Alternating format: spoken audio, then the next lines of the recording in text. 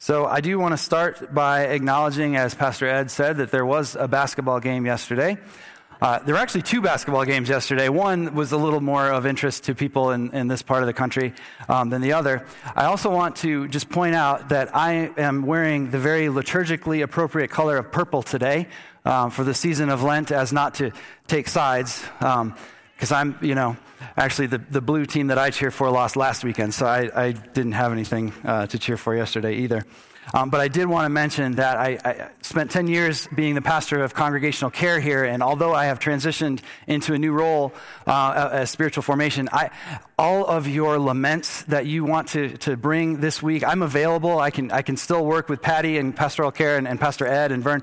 Vern's probably offering prayers of rejoicing, but if you want to offer prayers of lament, rejoicing, if you have to confess anything, maybe a way that you treated a neighbor or thought about a coach that was retiring, whatever it is, if you want to bring any of those things to the church, the doors are open, and we are here to pray with you. Some more of you might be lamenting tomorrow too. There's still another game, right? So anyway, we're here to pray with you, and we're always glad to lead you and form you in ways that lead us to show Christ's love. So we do that through basketball and liturgy and prayer and the Word. Friends, this couple of weeks ago, we had an opportunity to install some fun at our house. We put up a zip line. If you don't know what a zip line, it's a piece of cable that runs between two trees, and you hold on to something and you swing down. You are all welcome to come over and try it if you like. I've just got a short waiver that if you could sign before you do that. The zip line is super fun. I have tried it. My wife has tried it. All of the kids love it. Fun, right? The zip line? Good stuff? Yeah. So our youngest son, James, is 5. He's a little smaller. It's a little harder for him to hold on. He was a little more intimidated by it when he first saw it, because I will also say that it moves pretty fast. Like by the time you get to the end, you're coming in hot, and you're moving. And so he was watching his siblings do this, and he was kind of getting these big eyes because he wanted to try it, but he was a little bit nervous. I said, all right, buddy, the most important thing is that you just hold on with all you've got. That's all you got to do, and you'll be fine. So I'm going to put you on the zip line and let you hold on, and just hold on no matter what happens. Just hold on tight, and you'll be just fine. And so sure enough, he gets up there and he holds on. He's not tall enough to actually reach the handles. He has to hold on to the rope. But he got on there and he held on, and I ran alongside him. And I think Emma and Ann ran alongside. Ann's very concerned about the facts. Do you want to tell the rest of the story? Did I miss something important? Maybe. Anyway, James held on for dear life, and in doing so, he experienced great joy. He had so much fun. He had this big smile on his face. He's like, I want to do it again. And so we pulled him back up and let him do it again and again and again. So much joy. But the point is, he had to hang on tight in order to experience that joy. And that's what we're going to hear from God's word this morning as well, as we continue our sermon series on the I am statements of Jesus. We hear this morning that Jesus is the true vine, and he invites us to hold on with all we've got, no matter what's happening in life. And that will lead us into the way of discipleship and into the way of joy everlasting. So I invite you to hear this word from John chapter 15, starting at verse 1 through verse 8. Jesus says this, I am the true vine, and my Father is the vine grower. He removes every branch in me that bears no fruit. Every branch that bears fruit, he prunes to make it bear more fruit. You have already been cleansed by the word that I've spoken to you. Abide in me as I abide in you. Just as the branch cannot bear fruit by itself unless it abides in the vine, neither can you unless you abide in me. I am the vine. You are the branches. Those who abide in me and I in them bear much fruit, because apart from me, you can do nothing. Whoever does not abide in me is thrown away like a branch and withers. Such branches are gathered and thrown into the fire and burned. If you abide in me and my words abide in you, ask for whatever you wish and it will be done for you. My Father is glorified by this, that you bear much fruit and become my disciples. Friends, this is the word of God for us, the people of God. Thanks be to God. This imagery of the vine and the branches is a rich one, particularly in Jewish tradition. And so when Jesus' disciples and those who were gathered around were hearing Jesus say, "I am the true vine," it would have immediately registered with them in a way that it probably doesn't ring for us. Just to talk a little bit about that background, the temple, when you went to worship in the temple in Jesus' day, it was adorned with these huge, gigantic golden vines all throughout, kind of as a trellis all around the temple, and they were made out of gold, and wealthy people could bring their offerings to the church and allow their gold to be turned into more of these vines or these big, huge grapes, these big clusters. The clusters of grapes, the historian Josephus tells us, these clusters were so big they were as tall as a person. And some of the grapes that were on the vine, these golden grapes, were as big as a person's head, which is crazy, but that's how big this offering was to the Lord. That's how much this symbolism of the vine and the branches was meaningful to God's people, Israel. The vine and the vineyard were sacred images in Judaism and in fact in most Mediterranean societies at the time.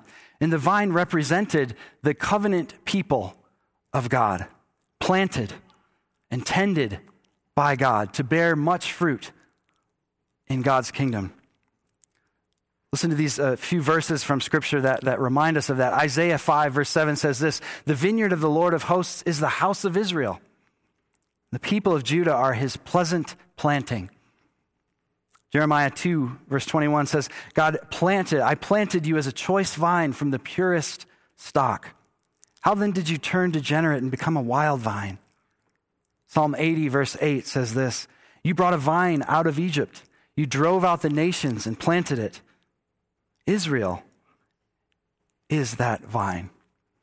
And so that, again, this imagery of a vine and branches and producing fruit was such a central, foundational part of Israel's understanding of who they were in God. They were God's chosen people, planted as a vine to bear much fruit. And the grapevine was so symbolic of that act of being planted as God's people, being invited to grow and to bear fruit for God's kingdom, that it became for Israel, for that nation, kind of like what the eagle symbolizes for us as Americans, right? It was this kind of the symbol of who we are. That's what the vine was to Israel. Jesus says, "I am the true vine." What Jesus is saying in that moment, again, would have really resonated with the people who were hearing it in that time. Jesus was actually doing something new. Jesus was saying, "I know that you, Israel, have been told all along that you are the vine." But the funny thing about all those passages about in Scripture that from Isaiah and Jeremiah and the Psalms that describe Israel, describe God's people as the vine, most of the time it's followed by, "So what happened? Why aren't you producing good grapes?" And that's understandable, right? We're human. Jesus came and said, "Okay, I am the vine. I am the one that is planted by the Father, who existed before all time to bear fruit for the whole world." And so Jesus is living into his Jewish understanding of what that vine represented. And said, no, I'm going to be this for Israel. I'm going to do Israel's job right. I am going to be Israel and show you how it's done. I am the vine, and you are the branches. And Jesus' job was to come and to fulfill that prophecy, the prophecy to be God's people and to bear fruit. And Jesus shows us how to do that. As he said in verse 8, "I've come so that you might bear much fruit and become my disciples." You may have heard a word repeated over and over throughout that scripture. We hear 8 times in those 8 verses the word abide. Abide. Yeah, over and over. Abide. Abide and keep abiding. That word is mentioned 8 times. It's also, it's translated other ways in different translations. Remain is one of the ways that it's translated. It's from the Greek word meno, which means to not only abide or remain, but to keep abiding and keep remaining. It's an active thing. It's not a, hey, just sit and be passive and abide and hang out. That's not the kind of abiding. It's an active, participating kind of abiding and remaining. 8 times he says it in 8 verses. And so what he's saying is, and remember too, Jesus is talking to the disciples at this point in John's gospel. This is like some of the last things that Jesus says to them before he goes to the cross. We're going to celebrate that in just 2 weeks. We'll celebrate Easter together. But these are some of the last things that Jesus says to his disciples. Abide in me. And so abiding has to be more important than just what we do here on a Sunday morning. Right? It has to be more than just how we spend 1 hour a week. That's what Jesus is calling us to. That kind of abiding is a constant awareness, a constant remembering of who we are and who God calls us to be as God's people, to abide in God's presence, to participate in God's presence, to cultivate in us an awareness of God's presence in order that we might be responsive to the things God's asking us to do or inviting us to do, to bear fruit for God's kingdom. And as you listen to this, there's a little bit of a tension in there as we hear about abiding so that we might bear more fruit, right? Abiding we typically think of as more of a passive thing, but like I said, the Greek behind it is a more active abiding. But there's this tension. It's abide so that you can grow. Abide so that you can bear more fruit. Remain where you are in Christ so that you can change, right? And grow and bear more fruit. There's a tension between kind of being with God and doing for God. Author Pete Scazzero talks a lot about this tension between being and doing for God. In this book, Emotionally Healthy Discipleship, it's one that I'm going to invite us to be reading about together as we explore our discipleship pathways. We'll talk more about that a little bit later, but the subtitle of this book is Moving from Shallow Christianity to Deep Transformation.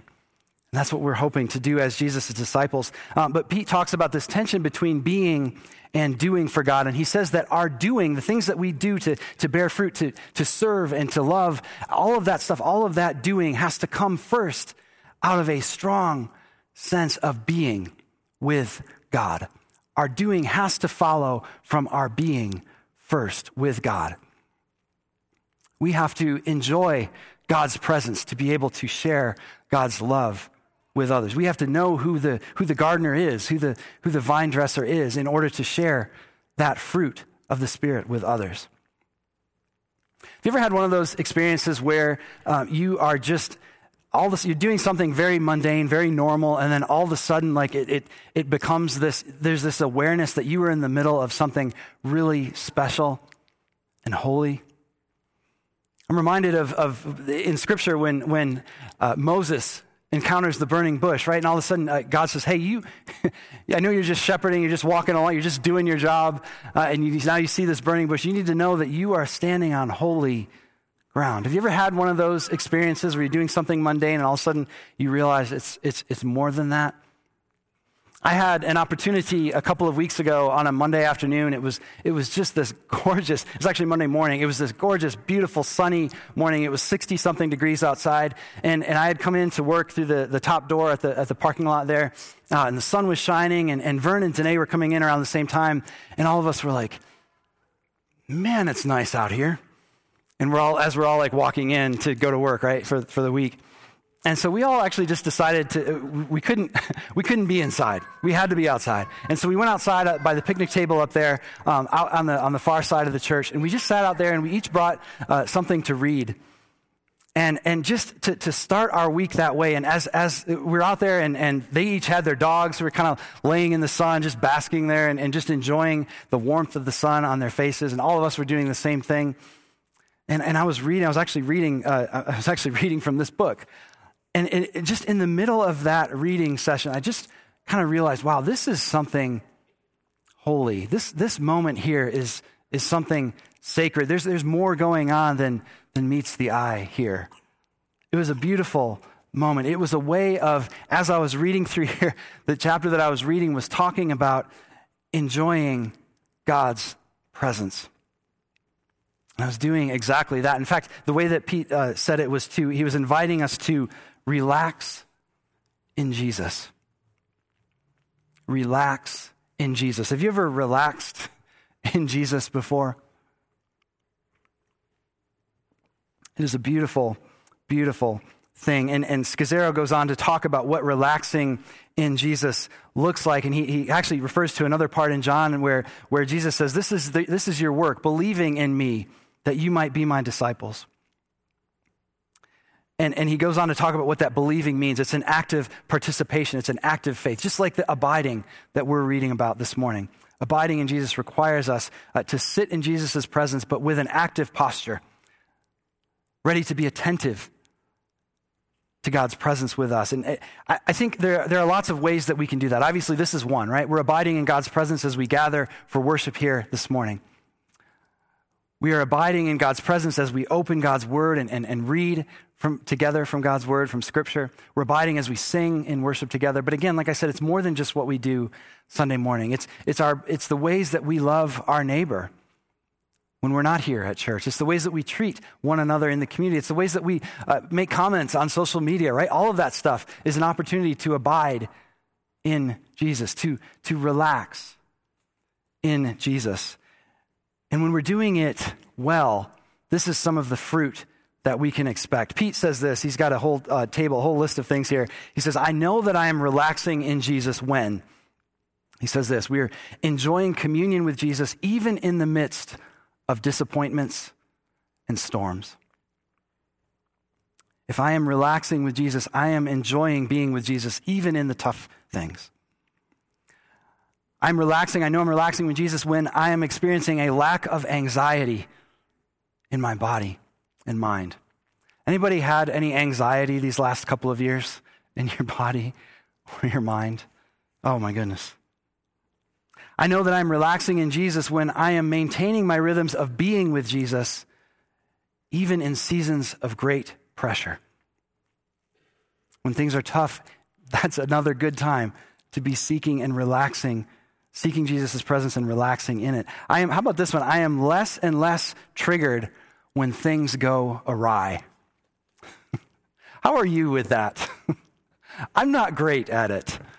When things go awry, my first thought is not always like, Jesus, I'm just going to relax in you in this moment.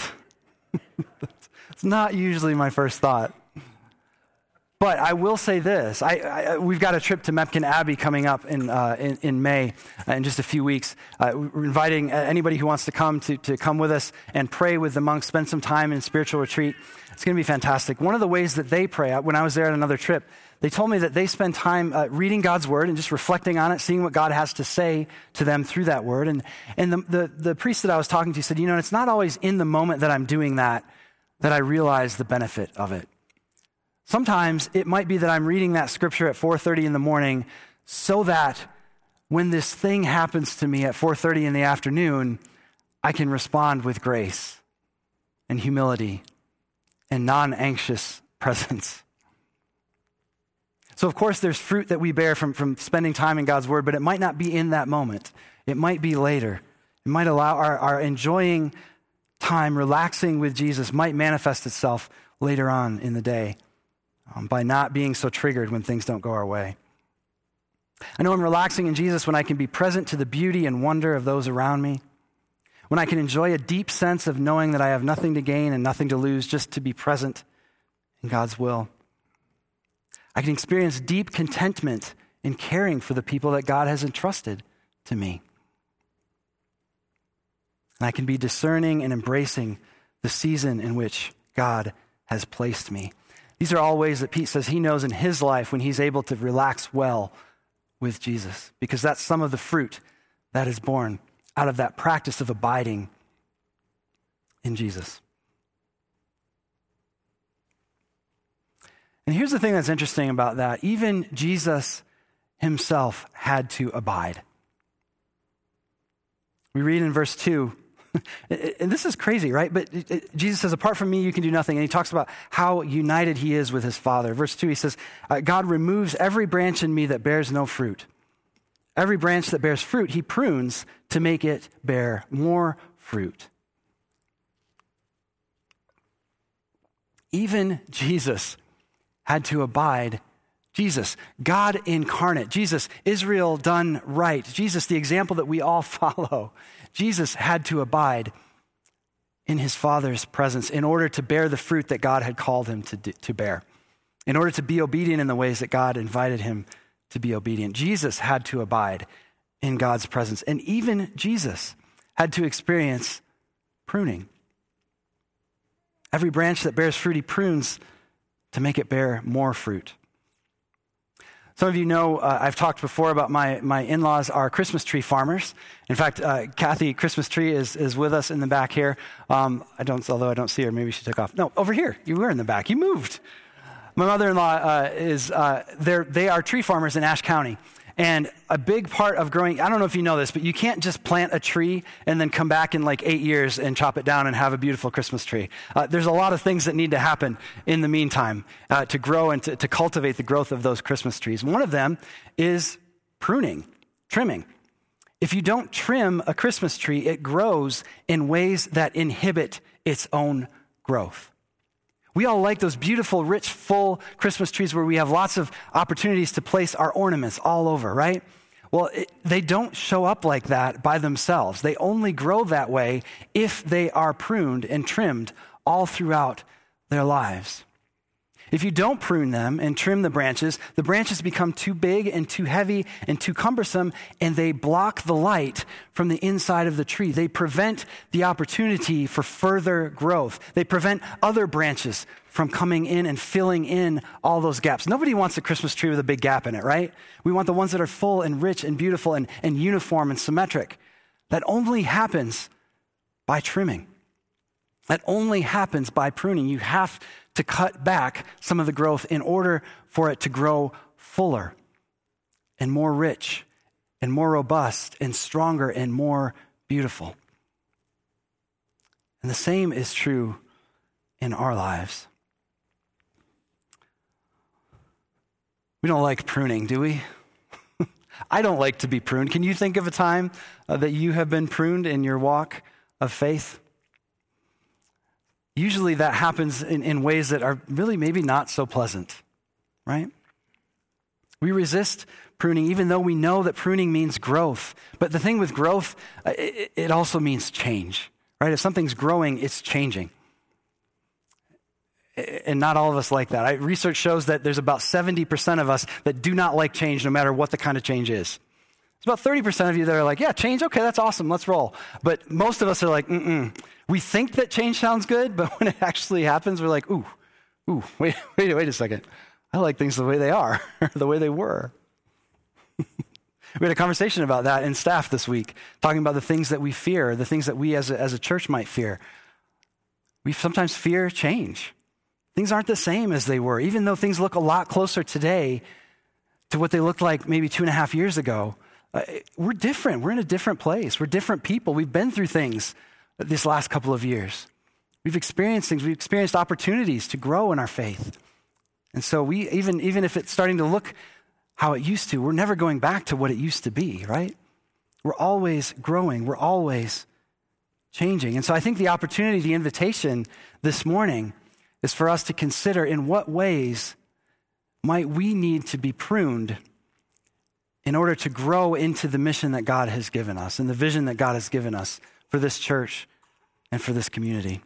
In what ways might we need to be pruned? In what ways might we need to set down some of those things that weigh us down? In what ways might we need to let go of those heavy branches in order to allow more branches, more growth, more rich and full expansion of God's kingdom here at Boone UMC? What things might we need to be willing to let go of? What things like regrets and bitterness and resentment and envy, what are those things that are weighing our branches down that really we could just go ahead and cut off and allow our faith in God to carry us without those things? I wonder sometimes if we look back and we hold on to growth that happened a long time ago as a sign that we're living and active and growing in our relationship in Christ today. It's easy to look back over the course of our life, right? And it's good to set up those pillars of stones that remind us of God's presence throughout. But God calls us to keep growing, right? To keep remaining, to keep abiding in God's presence. So I know it's easy to think back and think of experiences or mission trips or Bible studies or something that happened in your spiritual life that was a beautiful moment that we remember and that helps shape and form our identity. And that's good. But it's also good to remember that God calls us to keep growing, to keep abiding today for the things that God's doing in our life today. You look at the way that the children of Israel were formed in the desert. For 40 years they wandered, right? They were given manna each day. And if they tried to collect more of it and hold on to it, it spoiled. It didn't work. God provided every single day the thing that they needed to grow and to be strong and to be formed in God's will for that day. God says, my mercies are new every morning. Our growth in the past is not sufficient to sustain us in the new thing that God is calling us to do today. It's not enough. It's not enough. Our abiding that we've done a long time ago is not enough to give us the strength and the courage and the vision and the insight that we need to move God's church forward, to move this church forward, to move our lives forward in God's will today. And it's funny how we realize this intuitively, right? Like we don't look at tonight when it comes time to go to bed, I'm gonna actually go to sleep. I'm not gonna say, you know what, I slept last night. I don't need to sleep tonight. I'm good. We don't do that, right? Like I'm not gonna go home and say, you know what, I don't need lunch today. I ate last week. I'm good. I'm full. We all know that, right? So why do we do that with our faith? Why do we say, oh, you know what? No, I remember that one time that God was really active in my life and I know I'm set in Jesus. I'm good to go. It's not sufficient.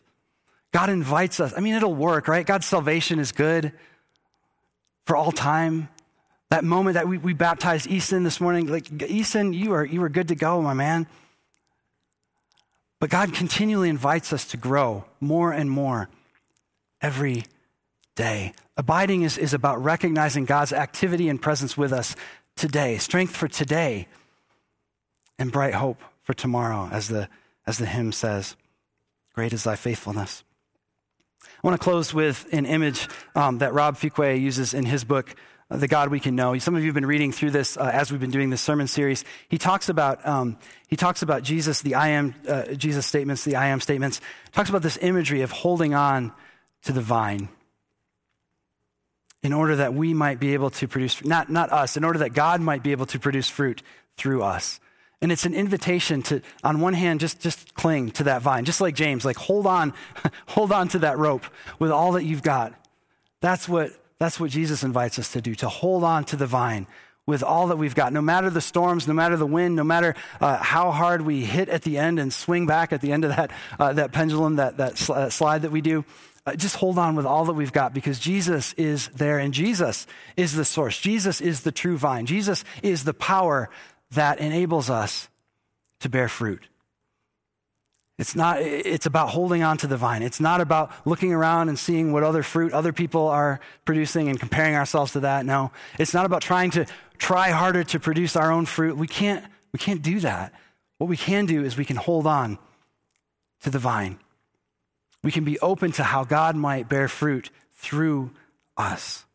But it's God's power that bears the fruit. It's not our doing. Do I receive, this is what Fuqua asks, do I receive my identity from the things I produce or the one who produces through me? That's the challenge of this morning's text. That's the invitation of this morning's text, to remember to cling no matter what to the vine. And that's where we find our identity. That's where we find the source of our power. That's where we find the fruit that comes from our life, is if we're clinging with everything we've got. It's okay to let go, in the other hand, of those things that weigh us down, those things that need to be pruned, trimmed. We can let go of that, but hold on tight to the vine. And by doing so, we will experience joy beyond measure. We will experience salvation through Christ, the living word and the living vine. Amen.